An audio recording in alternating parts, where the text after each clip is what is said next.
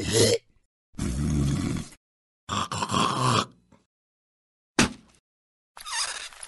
welcome into another edition of Spitting Loogs with ESPN's Tom Luganville. I'm Lance Taylor from The Next Round right here on Disrupt the Media. It's brought to you by our friends at mybookie.ag. Football season is back. Winning season's back at MyBookie. Make sure you register, put in that promo code Next Round, grab that welcome bonus on the house. It's from mybookie.ag. Luganville, the biggest shocker to me, not only TCU losing to Colorado, but the way the second half played out, LSU against Florida State. And to me, Florida State looks like they've got Clemson's athletes from 3 or 4 years ago. LSU looked like they gave up. You tell me what you saw on Sunday night. Well, I always try to tiptoe around saying a team quit, but that's what I saw too. I saw them wave the white flag. And I think the thing that was so demoralizing, if you're an LSU fan or if you're an LSU player and a coach, is they were more physical. Florida State was more physical than LSU. I mean, LSU has a long-standing reputation of being a very physical football team. And I thought Florida State outclassed them in every regard. And when it got really, really bad, nobody stood up to fight back. It was almost as if LSU said, we're done. You know, they got on the mat and they weren't even attempting to get up. And you listen to Brian Kelly's comments, I think he felt it that way too. So, you know, coming into the game, I said this, I felt like Brian Kelly, and I still do, best coach, active coach that has yet to win a national championship. Yeah. And look, I swing and a miss. I mean, LSU could rebound and win 11 straight and go to Atlanta and win an SEC championship. Yeah, and get back in this. It didn't look like it based on the second half, but on the other sideline, Mike Norvell was the guy that I wasn't certain about, you know, because people have had a little success at Memphis, and we saw him have a little success last year. And you said you were interested to see how Florida State would handle the spotlight. They handled it well, but more so Mike Norvell looked like he was in command of that program. It looked like it was his Florida State. Have you noticed now that they don't have sloppy procedure penalties, huge give-ups in the kicking game, sputtering around on offense? They don't have guys that aren't playing hard. All of those things I just mentioned were a staple of Florida State football between Jimbo leaving and him getting hired. What he's done, I think, the best job of is he's cleaned out that locker room. He has cleaned out that building. And he got rid of the guys that weren't going to do what he expects them to do to their standard for winning football. And then he went out and targeted guys. He's done a wonderful job in the transfer portal. He went out and targeted guys that not only were upgrades in talent, but were going to do it his way. So now all of a sudden, not only do you have good football players, you got good people. You have a healthy locker room. You have a healthy atmosphere. People talk about team chemistry. You can't overblow team chemistry. It's real. The problem is it's very hard to carry over team chemistry each and every year. The easy thing you can do is get rid of bad chemistry. And so that team looked confident. They played fast. They played, I thought, really clean. You know, listen, it's the first week of college football. We've seen a lot of teams go out and make first game errors. I broadcasted a game where both teams did that multiple times throughout the game, and we've seen it in other spots too. But that team was prepared. They looked like they'd played 2 or 3 games, and I think that's what was so impressive. Yeah, and it looks, you know, again, we'll see in 3 weeks in Death Valley because Clemson hosts Florida State. Yeah. But it looks like those teams are in completely different spots right now. And taking a look at Clemson this past Monday night, and correct me if I'm wrong on the number, I saw this, it blew me away, that there were 53 4 or 5 stars for that Clemson roster, and there were 2 for Duke. And Duke wins the game by 21. More. Yeah, I think it's actually in the low 60s for Clemson. And it doesn't look like it, though, Loogs. I know that defense is going to be pretty good. They gave up some gash plays. You know, Riley Leonard made a play. There was a late run there. But their receivers, man, it's night and day from what we saw with DeAndre Hopkins and Sammy Watkins and Justin Ross. It just doesn't look the same. Well, you know, I mentioned that on the broadcast. I said the biggest glaring thing to me standing on the field and watching it is there was not a big speed discrepancy between Duke and Clemson. And there should be, right? Yeah. And you were 100% right. Clemson's wideouts can't run. And in tight windows, in tight situations with tight coverage, it makes it awfully hard on the quarterback. Now, I didn't think Cade Klubnik played very well. I thought he was unsure of himself. They couldn't get into a rhythm. I'll say this, and this is, again, first week impressions. All we have to go off of is 4 quarters on Monday night. I didn't see anything about that offense and how it operated that was any different than the one we saw the last 2 years under Brandon Streeter. I just didn't. Their best 2 players on the field are their 2 running backs, Maffa and Will Shipley. And Will Shipley might be one of their best wide receivers. And then the other night, he just dropped the ball all over the place. So it was one of those games where Clemson just did so many things uncharacteristic to their nature. And I mean, this is how statistically dominant they were. If you just look at yards and you look at yards allowed and all of those things that they look good on paper, but they really don't have anything to do with winning and losing. In the third quarter alone, Clemson had 3 drives to the Duke 1, 4, and 7-yard line and came away with no points. It's impossible. No points. And the only play that Duke made on offense in that quarter was Barrett Carter missing the tackle off of the quarterback keep and him scampering for whatever it was, 48 yards or what have you. So Clemson, what this came down to is Clemson just made more errors than Duke did. Duke made some errors. They had procedure penalties, right? They turned the ball over. They did some of those first game errors. But I will say this, Duke is a much better football team than anybody's given them credit for. They were rotating like 7, 8 linemen on defense and looked good, right? Their secondary played really, really well. They've got running backs. The quarterback is going to be – he hasn't even scratched the surface of what he's going to be, and we saw what he's capable of on Monday. So Duke earned it. Not saying they outright won the game, but they won it because they didn't make as many screw-ups as Clemson did. Yeah, hey, Duke fans need to enjoy Mike Elko this season. This might be it for him. Okay, so the marquee game in our state this week in Bryant-Denny, 6 o'clock ESPN, Texas, Alabama. Last year, the game was closer than I expected. I don't know what to expect this year. My question to you, Texas skill-wise, they're already better than Alabama, right? When you're looking at receivers, maybe not running backs, quarterback, Quinn Ewers, you saw Jalen Milroe. You've seen him in a start last year against A&M. You saw him against Middle Tennessee State. But to me, Texas definitely got the advantage of receivers. Do they have the advantage of quarterback? I know running back, Alabama's got the advantage. Texas has the advantage at quarterback experience, right? Much larger sample size. But that quarterback experience for Quinn Ewers has to be much more consistent, play in and play out, series in and series out. They started off very slow versus Rice. Thought they kind of played down to the level of competition where Alabama did not with Middle. I think the big X factor in this game is the fact that Texas has to prepare for a dangerous running threat at quarterback, and Alabama doesn't. And that changes the complexity of the game, because what happens is when you have to account for that quarterback's legs, you're playing 11 on 11. When you don't, you're kind of playing 11 on 10, right? Alabama's not overly concerned with Quinn Ewers running the quarterback keep or the quarterback lead or counter. But Texas has to be concerned with Alabama moving the pocket and letting Jalen Milroe break contain. They got to worry about quarterback lead, quarterback counter, RPO stuff. That guy is a dangerous, dangerous football player with his legs. And if you saw Sark's comments this week, because he did recruit him, I thought he hit the nail right on the head. He goes, he's not just fast. It's the physicality of his running style. And so that would create – I would be very nervous about that if I was Texas, because – the other team's not having to prepare for that same element. And when so much of football, it's a matchup game and it's a numbers game. And you always see guys, looking over the sideline and they're checking the box. Do they have less than we have that, for us to block? Okay, then we're going to run it. Well, if they have more, then we're going to throw it.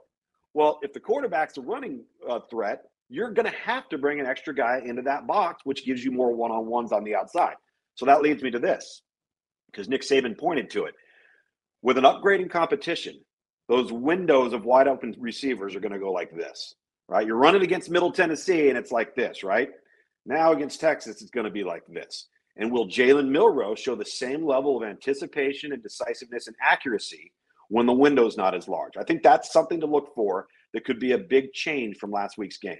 Well, a couple of weeks ago, we didn't know who the starting quarterback was going to be. A lot of people lean Milroe. He's obviously established as that guy now. But talking to a guy close to the program, he said, and this is before Middle Tennessee State, he's like, Milroe actually throws a really good deep ball. And we saw it to Isaiah Bond. We saw it one other occurrence.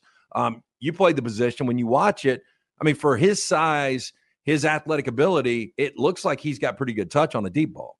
He's got good touch on the deep ball, but what I would say and what I kind of label of it when we're writing reports on guys is his deep ball carries, meaning it's got power and velocity, but it's got the strength to finish, right? When you watch the ball come out of the sky, it's not floating down, right? There's power behind the throw.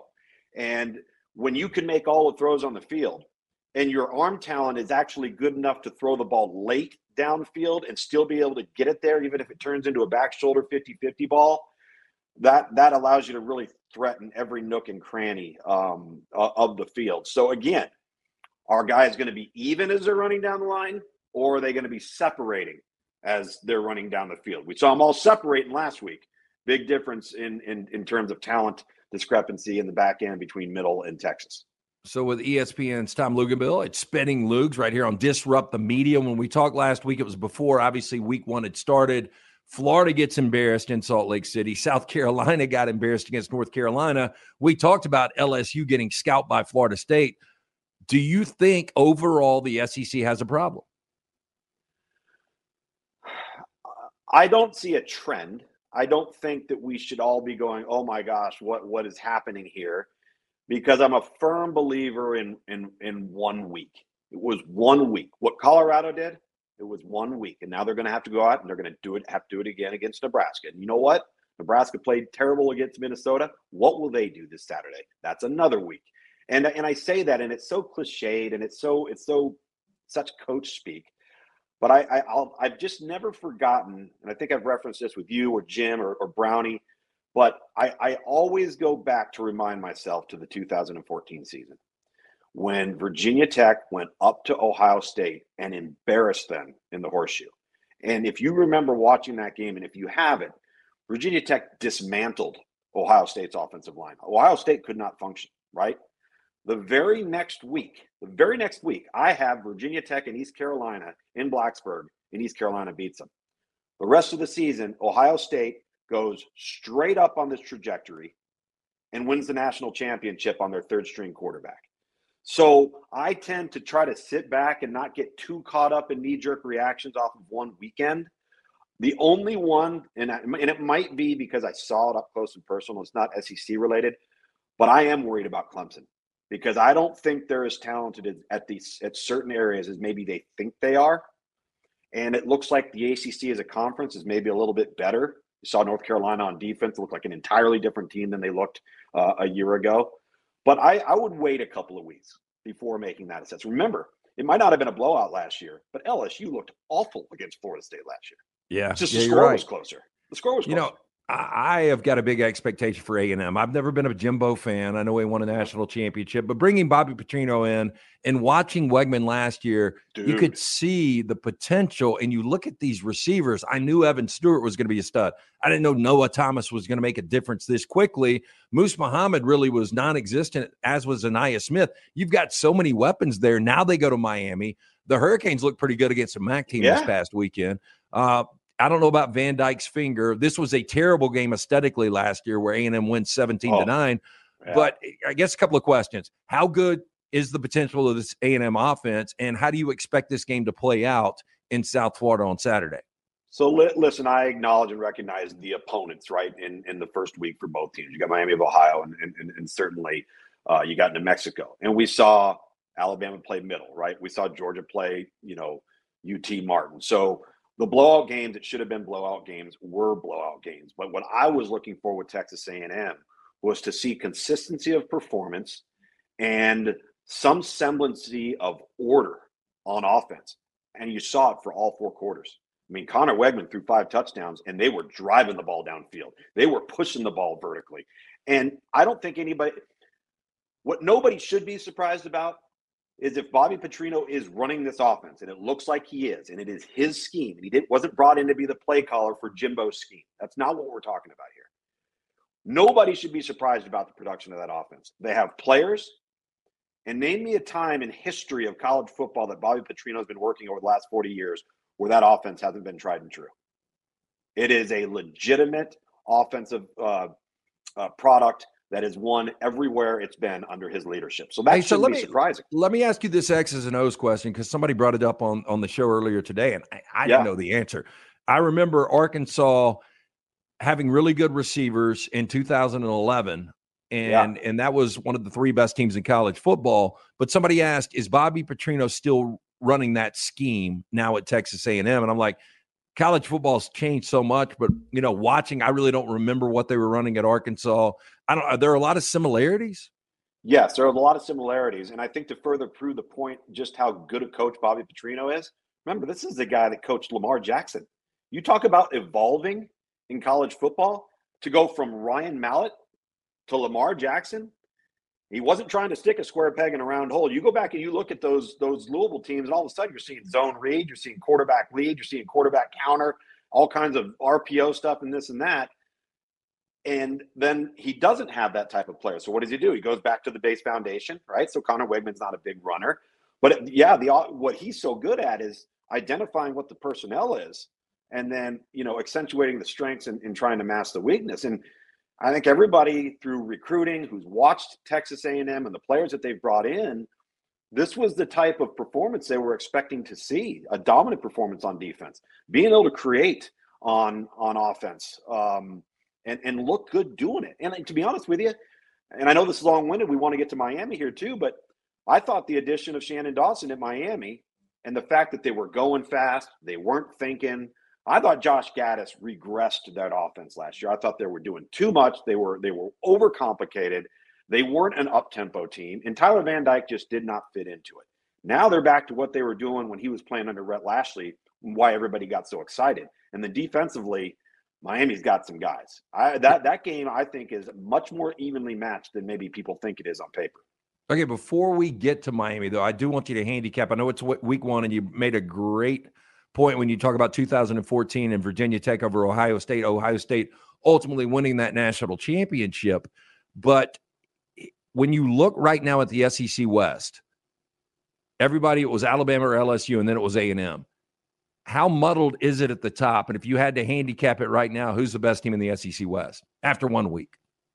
After 1 week, I think it's Alabama, because we know more definitively about what they're capable of being on offense and how the quarterback impacts their offense in the run game. I think that's really important for them to have more clarity on that.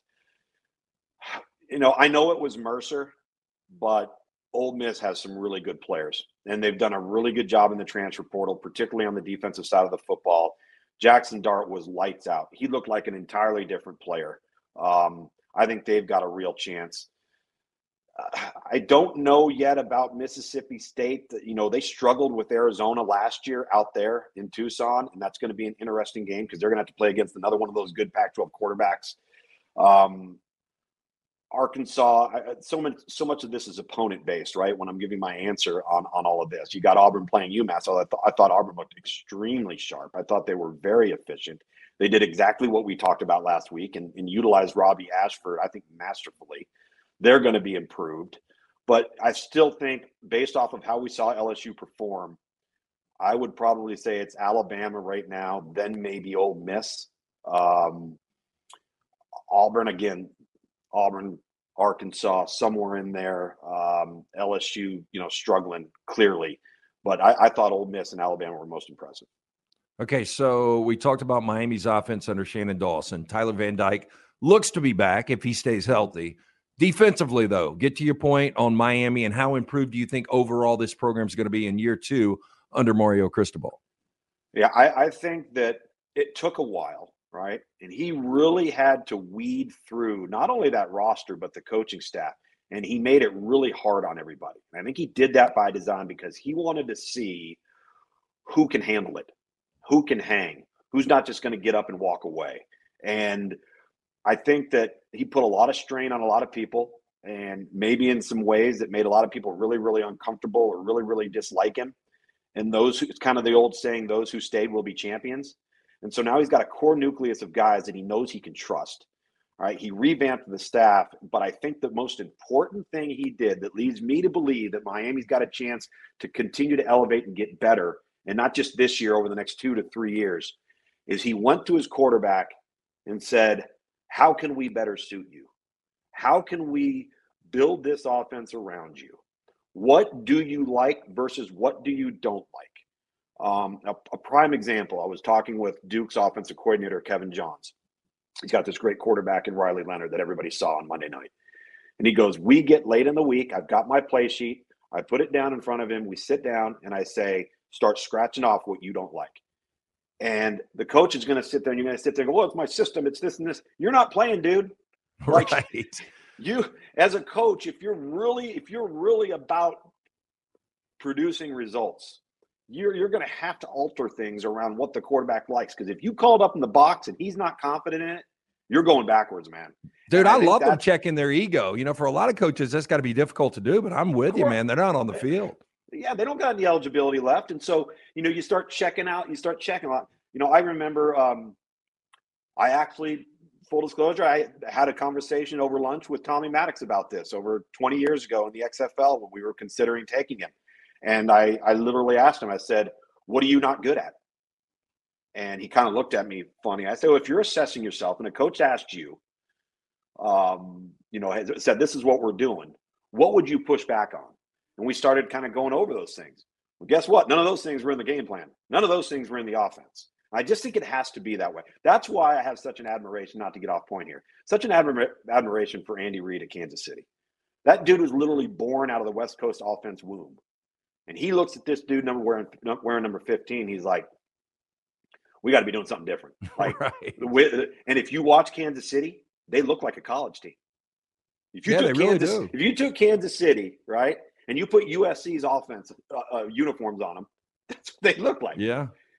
And so I think that Miami's done a good job, and I think that might be the most important thing that Mario Cristobal did all offseason. It's Spittin' Loogs with Tom Luganville from ESPN. We talked about this last week. You are going to be heading to New Orleans.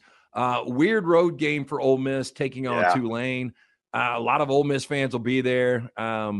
It should be a wild environment. I didn't know what to expect from Tulane after the 12-win season. But boy, they dominated South Alabama, so they don't look like they've gone anywhere. You talked about Ole Miss and the weapons they've got, and Trey Harris showing up. And, I'm a Jackson Dart fan from seeing him early on, his first ever appearance against Washington State after an injury to Keaton Slovis.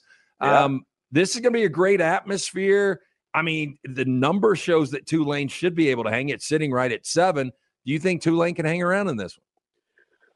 There's nothing that tells me, based off of, really the last 18 months, that they shouldn't be able to. Every single time they've been doubted, they rose to the occasion. And they beat a good South Alabama team now. That team won 10 games a year ago. And I look at them on tape, and even Ole Miss for that matter. It's interesting because both teams are so capable of creating explosive plays in the passing game that you're kind of trying to say, okay, well, something's got to give here. Somebody's going to have to somehow come up with a way of not allowing those plays of 20 yards or more downfield. And the quarterback, Michael Pratt at Tulane, man, is really, really efficient in that regard. And then, of course, Jackson Dart was near flawless. You look at those two quarterbacks, Jackson Dart was 18-23, and the other kid was 14-15, Michael Pratt. So the efficiency was off the charts. And like I said, I think in the transfer portal with guys like Josh Harris, guys like Zamari Walton at corner for Ole Miss, they've gone. Isheem Young's a guy out of Iowa State that was a great safety for them. They've added to the roster. They've made a lot of really nice additions. And then Trey Harris, you referenced, was a monster, 4 touchdowns last week. And so, we'll see. It should be good.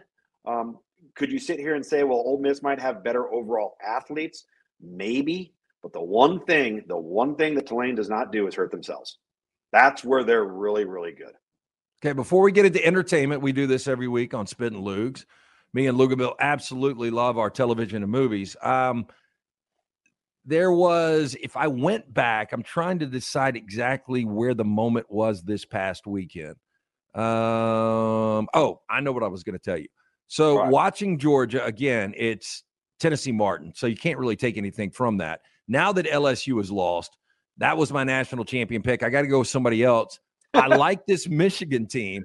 And I watched again last night against East Carolina because Michigan is one of these teams I drafted in my Calcutta, and we get points for shutouts. And I didn't realize that East Carolina kicks a meaningless field goal on the final play of the game, and they bomb like a 40-yarder to kill my shutout. But Michigan, man, they are built like an SEC team, are they not? And now they've got a quarterback in J.J. McCarthy. Bro, that was an 8-5 team they drubbed. That team won 8 games last year. And it was looked like varsity versus JV, didn't it? Yeah. I think the reason why I like Michigan so much is the same reason why I like Utah so much. They just can physically whip your tail. And they will impose their will on you. It is big boy pad football. You better buckle your chin strap. Don't get caught standing around the pile. I mean, it's menacing. And you're right. The quarterback position has really come together there. But it's their style of play. It's just like, I feel like they can put you in a phone booth and just pummel you, but then they can get you on the perimeter and look like a spread team. Like they got a little bit of everything. So, yeah, I'm with you. I think that's a fair take. That was the one game of non-conference where you looked at, okay, it was a group of 5 opponent, but it wasn't a group of 5 chump. Right. And so they went out and just flat out took care of business. Yeah. And they could have won the game by 40 plus. They took the foot off a little bit second half. A team you and I were both high on was NC State. I had them Friday night minus 14.5. It didn't work. Lance'sLock.com. We still had a winning week 1. But it looked like Brennan Armstrong, he didn't have anybody around him. It was just all Brennan Armstrong. And do you think, I mean, obviously it's his offensive coordinator for 2021 where he was so good at Virginia. Do you think they're able to make adjustments and make this game this weekend against Notre Dame interesting? I absolutely do. I think they are a team that is they fall into that category where people always say you generally make your greatest improvement between week 1 and week 2. That's NC State. Now, remember, NC State last year went out in the opener against East Carolina and did the exact same thing they did against UConn. It's kind of their motto. Like they tinker on the brink of disaster and they figure it out. And then all of a sudden they get the scare behind them and they take off. If you recall NC State last year, which the vast majority of their team has returned, they were rolling until Devin Leary got hurt. And they went from Devin Leary to a true freshman. And it really, really hurt them, right? My concern was, and listen, credit UConn here, but NC State's inability to not just stop the run in the first half, not even be close to stopping the run against. Dude, who was the white running back 22? He can fly for UConn. You know what I'm talking about, the sophomore? Yeah, number 22. He could roll. And just an undersized little scat back guy. And they started to shore it up and they got better. You said something that I think is really important is it didn't look yet like the pieces of the puzzle were around Brennan Armstrong to where you feel like, okay, we got to help this guy out. Yet it was because Brennan Armstrong that they won that game. Like, that's how good he is. And his legs and his ability to run, again, it just puts so much strain on the defense because if things aren't perfect, it's not going to mean a negative play automatically. It could still have a positive outcome, and that's what he brings. We're going to find out now with Notre Dame. And you play a really down Navy team. Then you play Tennessee State, all right? And NC State's got good players. They've got older players because they're a developmental program. So let's see what happens. Because the run defense for NC State's going to be tested. There ain't no doubt about that. Notre Dame's going to come. They can bloody your nose too, like Michigan can in the run game. So that's actually one of the games I'm really, really looking forward to. He is ESPN's Tom Luginbill at Spittin Loogs, brought to you by our friends at mybookie.ag. Get started. All you got to do is go to mybookie.ag now. Register for an account for absolutely free. When you get ready to make that first deposit, make sure you put in that promo code next round. Grab that welcome bonus. It's on the house from our friends at mybookie.ag. Entertainment, I know this isn't the time of year. I mean, you're traveling all over the place. You're heading to New Orleans this weekend. We don't get to watch as much. You get to watch a little on the plane, though. I mean, I know you're watching more film, but what are you watching right now? And do you have a hidden gem for us? So my last game, and you're right, generally I try to catch up on some things sometimes if I'm done with the film study and watch on the iPad on the plane. But I drove up to Duke this weekend from my home in Charlotte. And so we were there an extra day early. And so we had some downtime a little bit on Sunday, and the only game that day was, LSU, Florida State. So I actually streamed the Equalizer 3. And how is it? It's really good. Where I thought Equalizer 2 was not a good film, and Equalizer 1 was so much fun, and I think a lot of people were surprised at how good it was. 3 is a lot more similar to 1. A lot more similar to 1. Takes place in a really cool setting in a small town in Italy on the Amalfi Coast. So I really, really enjoyed that. What I've got to come up with, because we've exhausted, when I say we, me, my wife and I, we've kind of exhausted our shows to stream that like we really, really like. Like we're done with Silo. We're done with Lioness. I got to watch Lioness. So good, dude. Have you seen the? Have you? I'm gonna watch it. I've got it in the queue. Have you watched all Black Mirrors? Do you like Black Mirror? I love Black Mirror. I just wish they'd come out with it more often. I really like it. So I finished Righteous Gemstones, which is always a classic. And I love Danny McBride. But yeah, there's been so many things like I've gone through. Have you gotten to War of the Worlds yet? Now that's my number one on the list. Hidden gems, and not just hidden because nobody knows about it. It's hidden because it's on MGM Plus, right? And I don't think anybody knows it exists. I'm telling you, there's 3 seasons of it, and it's awesome. And it's a twist in a different way on the H.G. Wells thing than what you would think it would be. So I got a recommendation. It was a movie that came out in 2022. It's called Barbarian. It's a horror film. Awesome. Yeah. I watched it last night. And I was That's like, scary, holy hell. Yeah. I mean, the way they filmed it, like I like the first half even better than the second half because there was so much intrigue, and I don't want to give a lot away, but the way the Airbnb was handled and the way the guy that was already there and just the way, I mean, it was wild how it played out. And there was a great underlying storyline, but I thought it was well done. Those are some of that genre is like probably my favorite genre. I like gore and I like horror, but I like the creepy, sometimes ghostly, sometimes maybe it's a creature type thing. Like I like. Yeah, did you ever see The Descent where the girls go in the cave? Oh, so good when they go in the cave. Have you seen The Ruins? I have not seen The Ruins. That's with okay, is that the chick from Game of Thrones? Natalie Dormer, I think's her name. No, Natalie Dormer's not in that. Okay. She's not in that. But it is it's fantastic. It's really good. And if you love The Descent, I think Ruins is better. Okay. So I'll put that on your list, and that's an easy one to find on any. So I've got War of the Worlds, I got Linus, and I got The Ruins. The Ruins. Perfect. There you go. Hey, Look and Bill, always fun, man. Safe travels to New Orleans. Don't eat and drink too much. Take your Gold Bond for those nuts. You're going to need it. Going to be hot as hell. Dude, Monday night, I'm not kidding around. I've been on that sideline as an analyst for 10 years, and I'm not lying. As the sun went down, it got hotter. It literally got hotter. It was one of the nastiest, most humid environments I've ever been in, and it was an 8:00 kick Eastern time. Weird. Dude, your old man was a coach. You've played ball forever. You played ball forever. I'm sure there was a day you played both ways. But back to the heat in Fort Worth, 129 plays from Travis Hunter. I mean, that's just, it's stupid. I don't think he can keep up with it for 12 games. Maybe he can. He's become a show all in himself. But what's the most plays you ever remember playing? Oh, God.